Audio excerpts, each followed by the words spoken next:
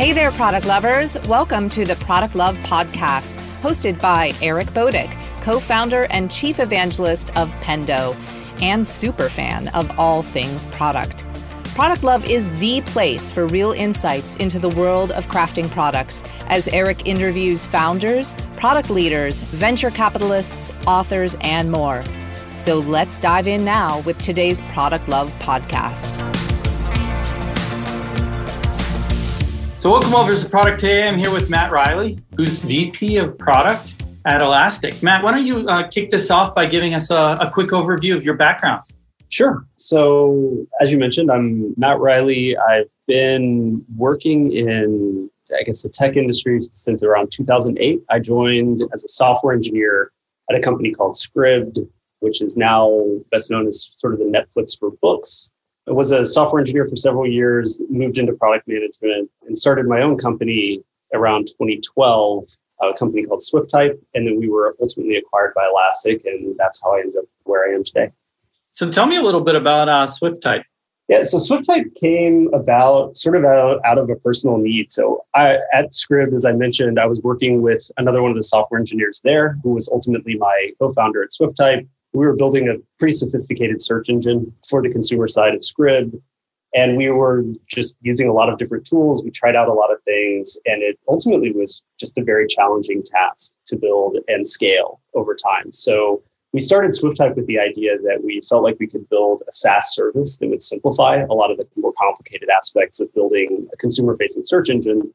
And at the time, we had been using a whole lot of, a wide variety of different search tools. But just at the time that we were leaving to start SwiftType, Elasticsearch sort of entered the open source world. And Elasticsearch was still very, very new at the time, but it was gaining a lot of momentum. We really liked a lot of what it was doing, even in the various earliest versions of it. So we adopted that and used it sort of as one of the primary pieces of our search infrastructure, but continued to layer on a lot of proprietary technology that we built just to make the SaaS service work itself really simple, make it really easy for people to get up and running with the search engine for their website or their mobile application, and then kind of all the things that come from that.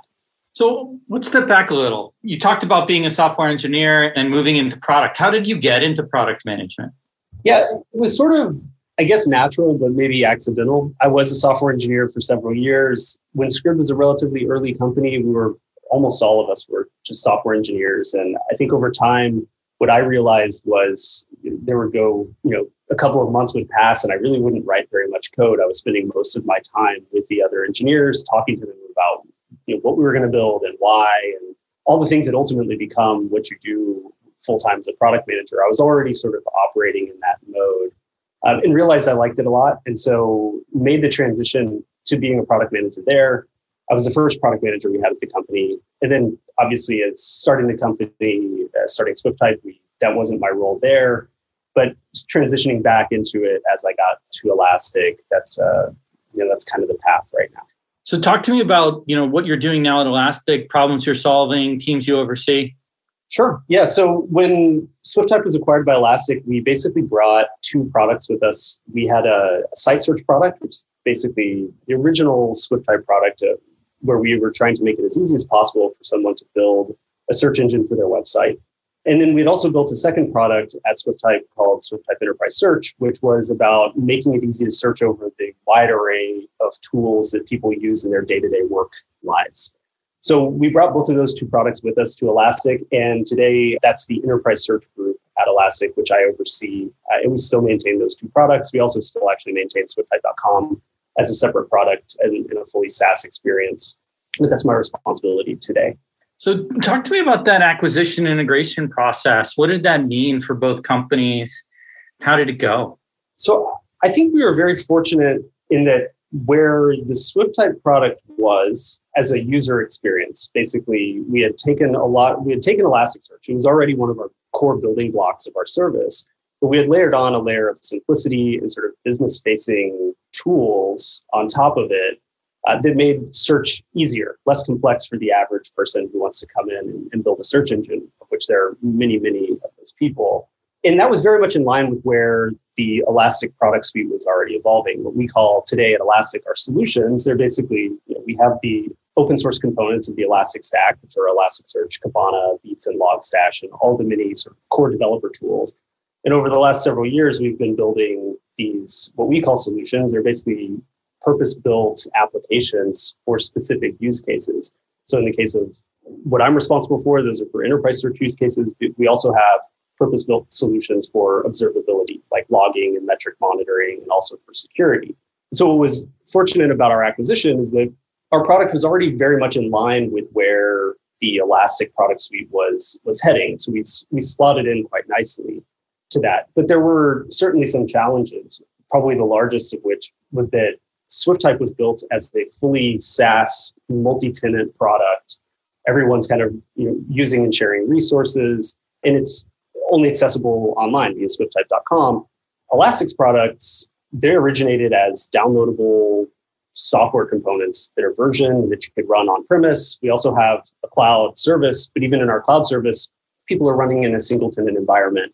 It's a bit more like a platform as a service product right now. So one of the bigger transitions that we had to make was taking the SwiftType product and re-architecting parts of it out of this sort of multi-tenant SaaS thing into something that could run on-premise with only a single external dependency, that being Elasticsearch. Difficulties in the process? Like, you're taking two product teams, putting them together, right? What challenges did you run into? I don't think we had a lot of difficulties from a product management perspective. I think one interesting aspect of Elastic is that kind of the way that we've built, as I just described the product suite, we have this core Elastic Stack foundation, and then we've built these purpose-built solutions on top of them. The purpose-built solutions are able to operate somewhat independently because we're all building on a core foundational Elastic Stack. So there wasn't a lot of difficulty across the products, but I would absolutely say that there were, at the time that we joined, the company was still growing very, very rapidly. And there were a lot of things to kind of figure out as we jumped into this integration process. And I think looking back in retrospect, what we know more about where we ultimately want to take the solution offering of Elastic, we might have done things slightly differently earlier on to set ourselves up for the kind of integrations that we're building today. You talked about, thinking through some things earlier on. Are you talking about roadmap decisions? Are you talking about some of the structure? What would have made things smoother? Yeah, it's an interesting question, and maybe kind of gets to one of the more interesting aspects of what we do as product managers. But I think I didn't fully appreciate when we joined Elastic what Elastic's existing distribution mechanisms were and how we could leverage those best. So when you think about how our customers find us, we have people who visit the website and download the products. We have people who go to Elastic Cloud and spin up a deployment. We also have a huge existing user base of customers who just upgrade their existing software. And as we joined, we first were still this sort of separate piece of infrastructure, and we had our product over there, and we were dedicating some various marketing and go-to-market efforts to continuing to drive and grow that business. But as we integrated, I was starting to realize we needed to really prioritize making sure that we could get our products into the existing distribution mechanisms of Elastic as quickly as we possibly could, which meant definitely restructuring into something that could be downloaded on the website, making sure that we were available to people when they went and upgraded an existing piece of the software so that we could have some sort of a presence in that upgrade process. And finally, also being available on Elastic Cloud, which of course required this sort of migration from a multi-tenant SaaS product into something that you could run as a single tenant inside of the Elastic Cloud platform. So I think emphasizing the speed with which we would run towards that is certainly something that I learned along the way. And it's a good lesson in just emphasizing where your distribution mechanisms are and how valuable it is to be integrated with those when they're working really, really well. Yeah, no, absolutely. It's something I think as companies acquire other products and merge product technologies in is often overlooked, like how to leverage, existing channels or sales infrastructure and make sure the product's aligned to take advantage of that. One of the things we were talking about too is like product teams working together, right? So let's dig into that a little bit more. Like, how are your product teams, like how do they work with the other departments there? Engineering, design, customer success. What have you guys done to ease friction that, in a lot of companies is inevitable? Yeah. So the engineering, design, and product teams are all part of the same organization at Elastic. which certainly means we work closely together, but doesn't mean that there's no friction at all. And I personally think that there's actually a kind of a good level of friction that's expected between, for example, product management and engineering management. I always want my product managers to be pushing very hard on what's coming out of the engineering team and paying very close attention. And engineering managers are obviously, we all have the same goals, but they have various different concerns. They're going to think about things like technical debt and all the things that we want to do there. And we do have to balance all of that. But I think that the introduction of some aspect of friction is pretty healthy between those different components. And when it comes to something like design, it's possibly a little bit simpler there, but it's something that I emphasize with my product team, that to have a very close relationship with the designer who you're working with, try to simplify their life as much as possible. I tend to be a very design-oriented product manager, so I think a lot about user experience and I think that in order to do that really effectively, the PM and the designer, whoever's working on a product together, they both need to bring a lot to the table and work very closely together, whether it's designers creating artifacts that a product manager can poke at, or vice versa, a product manager creating wireframes that a designer can look at and get feedback on. I think that that's probably the best way to create a really good relationship between PM and design. So Matt, talk to me a little bit about how the structure works in Elastic. I know you have a product, engineering, design, all reporting up into one org. Can you talk to me about how they work together, how it's organized, who they report to? Sure. Yeah, so I think we have kind of a unique structure at Elastic where each product team essentially has 3 primary leaders, and the teams within them also have the same sort of leadership structure. So at the head of each product team, we have what we call the product lead, the team lead, and the technical lead. And the product lead is the head of product for the group. The team lead is basically the engineering manager, VP of engineering. And then the technical lead is essentially the architect of the team. And each team has that set of people. And we all roll up into one chief product officer who manages all of the different product groups, starting kind of with a group of 3 at the top of each of those. So definitely interesting structure. Is there an overall engineering leader, or is it ends up that each of the product groups has an engineering leader that independently report up to the CPO? So it is the way that you described it. We have engineering leaders who all independently report up into the CPO. The CPO is obviously also highly technical. We have a highly technical products suite. Also, our CEO, Shai Bannon, is the founder and the original author of Elasticsearch. So he's still in some ways involved with a lot of the really important technical decisions that get made there. So a lot of highly technical folks in that leadership structure without a single individual person, I guess you would call it the global head of engineering specifically, aside from Ash, our CPO. Interesting. I think, obviously works for you guys. You guys are doing really well.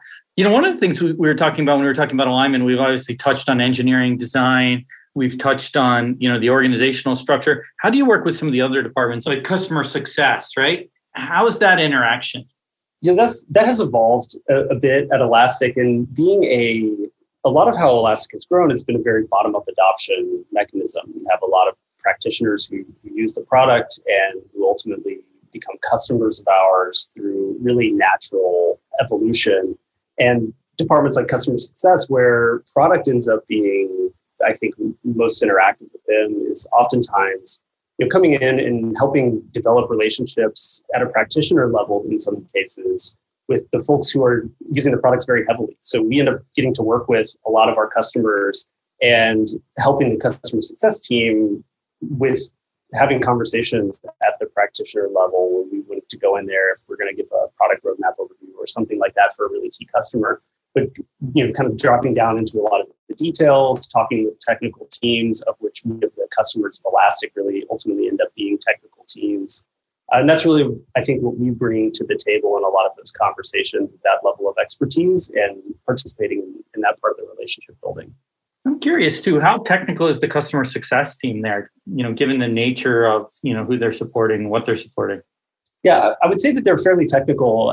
In fact, when I interview people kind of across departments, there's a very common interview question people ask, like, what does it take to be successful at Elastic? And even when I'm talking to people in, say, like a finance role, which I'll sometimes participate in interviews for, I always tell them that I think that it's really important to understand our products and have a technical acumen at Elastic, just because that is what our customer base is. It is where a ton of the value of our business is in this technology platform that we've built. And it's pervasive throughout. It's very hard for us to serve our customers really well without a strong technical understanding. And I see it prominently displayed throughout our organization, throughout the sales org, marketing, and customer success as well. A lot of the highest level leaders are really quite technical, and their understanding of the software is pretty deep. And I think that's been important to Elastic's success. Awesome. Thanks. So what's the big challenges right now for Elastic? Like, what keeps you up at night? I think that there's an enormous opportunity in front of us. There's no end of challenges when it comes to the things that search can be applied to. And even if you're just looking at my solution area, where we have a product in helping you add search to your application or to your website for some consumer-facing use cases, pretty much any website, mobile application on the entire internet has that need. So there's an enormous opportunity there. At the same time, we have the workplace search product, which is really intended for helping employees of companies find the things that they need on a day-to-day basis.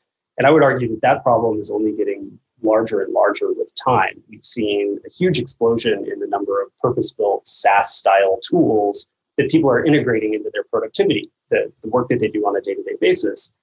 And as we do that, people are getting more productive, but they're also scattering information all over the place. And search is a really great tool for helping you organize that. It helps you explore all the information that's out there and bring it back in a relevant way. So to me, the challenge is just building to meet those needs of the market right now, and certainly to build it in a way that is highly extensible, because I think search itself is a problem or a challenge that is not simple to define in all cases, especially when you have customer A who wants to solve it in one way and customer B who has a slightly different data set and wants to solve it slightly differently. You have to build very extensible products, but we also want to make them easy to use. And balancing extensibility and ease of use and ease of onboarding, I think, is always a challenge, especially in the enterprise software space. Now, how much is your business enterprise versus non-enterprise segment? And we all define enterprise a little bit differently, but...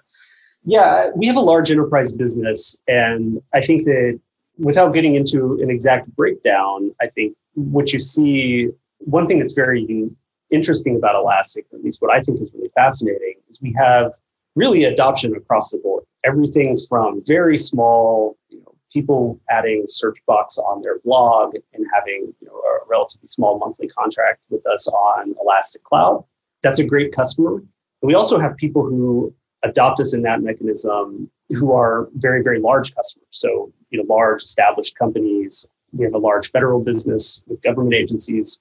And so we really do span kind of the entire gamut of what the software space is. And what I think is actually also quite interesting is we see a lot of customers who start off in these relatively small segments. We see customers who are smaller startups. They have the ease of use of getting started with something like Elastic. You have open source products. You can typically download them. You can run them for free in many scenarios. You can run them on Elastic Cloud, starting with a very small monthly cloud account. So people adopt them when they're early stage companies. And oftentimes those early stage companies grow into really, really large companies. And some of our largest customers actually started off with us as very small startups with relatively small contracts. So I think that's a fascinating sort of attribute of our customer. And the reason I was asking it, because it was a lead into where I thought I would be able to ask, which is, it's a challenge, right? When you're building from really large enterprises, even federal, down to the person putting search on their blog, right? So how do you balance that from a roadmap perspective when you think about the different, sized constituents or consumers of your product? Is that as big as the challenge as it appears to me? I think it is. And I think a lot of what we have to do is take a long-term view of what our overall architecture needs to be for serving that large set of customers. So if you look at some of what I was saying earlier about Elastic Cloud, where we've built a single tenant architecture that you can choose a deployment in Elastic Cloud and say, I want to run this deployment in this region of AWS, or I want to run this deployment in this different region of Google Cloud Platform, for example. So we've built this Elastic Cloud Platform that is extremely extensible in that way. And it's planned that way because I think we see that that's the kind of flexibility that our customers ultimately are going to want, certainly as we grow larger and larger, we also have a huge amount of compliance and security work that needs to go into that underlying infrastructure. But as we invest in the infrastructure at kind of its own layer, and we build our products, our software products that are user-facing on top of that infrastructure across a common platform, all the investments that we make in the infrastructure really benefit everyone sort of at the same time. So every time we add a new region in Elastic Cloud, all of my products get it sort of naturally. In a similar way, every time we add new functionality or improve Elasticsearch, because my products are built entirely on Elasticsearch, we also inherit all of those things. So we invest a lot in Power Plays, which I think makes it possible for us to serve a wider variety of customers where then we otherwise would be able to focus on. So I can think about different customer segments than certainly some people are thinking about in the infrastructure world right now. And that balance can shift over time. I think as long as we have the right plan, which I feel strongly that we're building the right things for our even very large customer set, it's a huge investment of energy and it's certainly not easy to do, but is, I think, very fruitful. So talk to me about mistakes, other people make or you see people make when they're building for that, really big enterprise segment. Yeah, I think that maybe one of the mistakes is neglecting to realize that you do still have end users who want simple, great product experiences. That's something that I certainly try to keep in mind. So even if you're out there in a big enterprise space selling to the enterprise buyer, whoever in the C-suite is the buyer there, ultimately, typically you're going to have the practitioner who's in there working with the software, and those people are used to really great consumer experiences in software. Software has been getting better designed and more polished many times over the last several years. And the things that they interact with in their consumer life, they start to have the same expectations of the things that they interact with at work. And so I think that neglecting to think about those people is a pattern that I certainly don't want to fall into myself. And something that, I think plenty of enterprise companies do fall victim to. So now we're working in this COVID-19 world, right? Almost all of us working remotely. How has that impacted, your company, your product team? And how do you think it's changed tech in general during this time and product teams? Yeah, I think it's interesting, especially from the Elastic perspective. So we didn't touch on this initially, but Elastic has always been a distributed company. So we grew up as an open source product with employees all around the world, and we're from even the very earliest days. And even as we've matured as a company, we have offices in various locations, but we still had, a workforce that, most of which worked from home all around the world. So prior to the pandemic, we were already working in a way that's quite similar to what we're doing today. But I will say that it certainly added to a new layer of complexity. Even there, no travel has been, I think, a challenge for a lot of people, and has meant people being, at home all the time has certainly meant that there's a lot more hours in the day that people are sitting near their laptop, interacting with their computer and their colleagues. So I think it's just put a little bit more pressure on that. But even thinking about this outside the perspective of Elastic, there's a huge amount of emphasis now on essentially asynchronous communication. And from a product management perspective, that's something that we have to think about quite a bit. In previous roles, and certainly at SwiftType, product management was quite different than what it is in a distributed environment or in a totally remote environment like the pandemic has forced on us. If you're still sitting in the same room, it's a lot easier to communicate, have an open conversation with the entire team at any given time.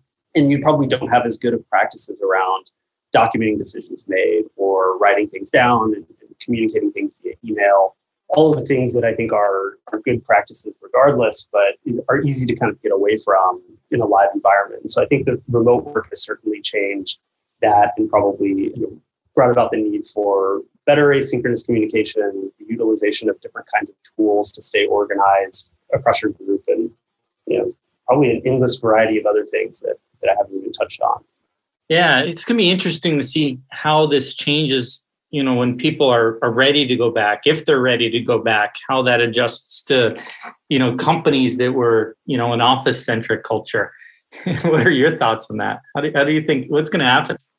I think people will be eager to get back. I think there will be aspects of the remote work that people are pretty happy to have and will want to continue. The level of flexibility that you get, I think, works pretty well. The lack of commute commutes, certainly nice, but there's also something to being in an office with people. Even at Elastic, I went to our office fairly often. It wasn't a huge number of people there, but it's something that I get a lot of energy from being around my colleagues. And I think that that's that may be something that product teams are very eager to do, because I know most of the product managers I work with kind of similarly feed off of that kind of energy, being in a room with people, collaborating. So trends for the future. What trends do you see happening in product management? I think we'll continue to see some level of specialization across different product roles. Product management, I think, is becoming a more well-known, well-defined discipline. And so as that happens, I think companies are adapting to having specialized types of product manager, whether it's for growth roles or for specifically user-facing roles. There's some specialization there. I think there's also probably always going to be just an evolution of tools. I've been really thrilled to see how quickly some of our tools have evolved, certainly over the last year, but even preceding that. A lot of that was what precipitated thinking about the workplace search problem, how we're going to be able to actually pull all that information together. But even independent of our own product, I've been really thrilled to see kind of the quality and the rapid pace of evolution of the tools that people can use to be more productive at work. And I have a few of my own favorites, many of which are relatively new. Yeah, no, I mean, it's interesting how much the tool set and platforms for product managers have evolved, over the last 5 years compared to the 20 probably previously. It's kind of crazy as a vendor in that space, right? As someone who built product in that space, I just remember, our tool sets before being things like Microsoft Project and Word and Excel. It was like Office was our tool set, and it's got a lot more sophisticated. I'm super happy for the product management community. And we've seen that in education too. I mean, you can get a master's now from Carnegie Mellon in product management. I think Stanford has a program now. It's great seeing the rise, so to speak, of the product managers in a lot of different ways. I'd love to finish this up by getting your thoughts on, two things, more specific to Matt. The first is what's your favorite product or your favorite products? Yeah, it's a hard question to answer, I guess. I would say I do have one product that I just really love as a product manager that I use a lot. It's a product called Whimsical. I'm not sure if you're familiar with it, but it's basically kind of a wireframing and flowchart creation tool. And it's entirely web-based. And it just gets a lot of things right. It's extremely easy to use and makes the wireframing process in some ways just much easier than it was prior to that, where I was using kind of a grab bag of different tools. And I do a lot of that kind of work. As I was saying earlier, when you're working with a designer, for example, I think it's really important to bring some of that to the table. I encourage my product managers to be out there creating wireframes for the products that they're describing, rather than entirely written descriptions or thinking about a whiteboard that doesn't exist, at least right now, while we're all remote. So I think the Whimsical has become a huge part of my own toolkit. Some of my other favorite things are really just small parts of product experiences. As a product manager, I have a tendency to look at just pieces of products that I really, really appreciate, whether it's onboarding of a particular product where I'm trying to take ideas away from that, or very boring things like account management or how you switch between multiple accounts, because I think as any product manager knows, it's actually a pretty challenging problem once you have, a user who can switch between a team account and their own account, and maybe they're part of multiple, different teams and all of those things. So I try to look at those pieces of products, and I have some favorites out there. Companies. Yeah, that whole permissioning can be a nightmare with multi-products, especially when you have suites. You have different, Google comes to mind, right? There's certain products where it logs you out of stuff and doesn't give you permissions right, and you can't have access. It's just permissioning becomes a nightmare with multi-accounts across a broad swath of products. Absolutely. Yeah. When I see it done really well, I feel like I notice it. And then also, when it doesn't work well, it's extremely frustrating. So I try to take notes on the ones that are doing it well so I can bring those same things, because we face the same challenge at Elastic. And similarly with onboarding, where there are certain SaaS products that I think just do a really phenomenal job of getting the onboarding right. And there's always little things that you can take away from that to bring into our own products. Yeah, I mean, it's interesting, the whole, account switching and permissioning. It's often something that people don't pay a lot of attention to when they start, but then their product portfolio gets bigger and then they have to deal with the multi-account issues. And then it becomes a huge major endeavor for them to, update, fix, upgrade as they move into kind of that level of sophistication.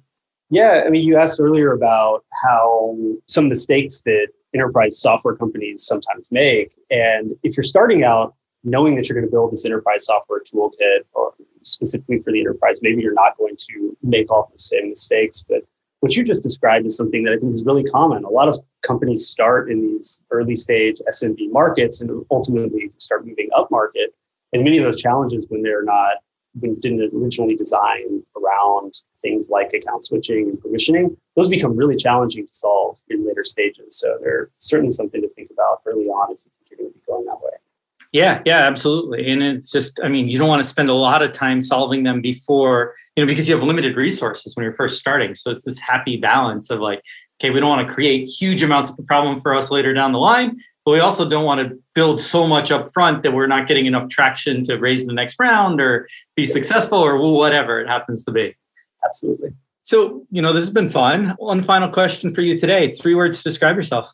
Yeah, it's also kind of a tricky question. I would say, if I'm being optimistic, I certainly try to bring a level of enthusiasm to my team. So enthusiastic, diligent, with a high quality bar for the work that I do and that others do around me. And also try to bring a level of creativity. So creative as well. I think it's certainly something that I look for in other people. And hopefully if you were to ask my team, maybe they would use that word to describe me, but we'll have to see. I'll ask them after this.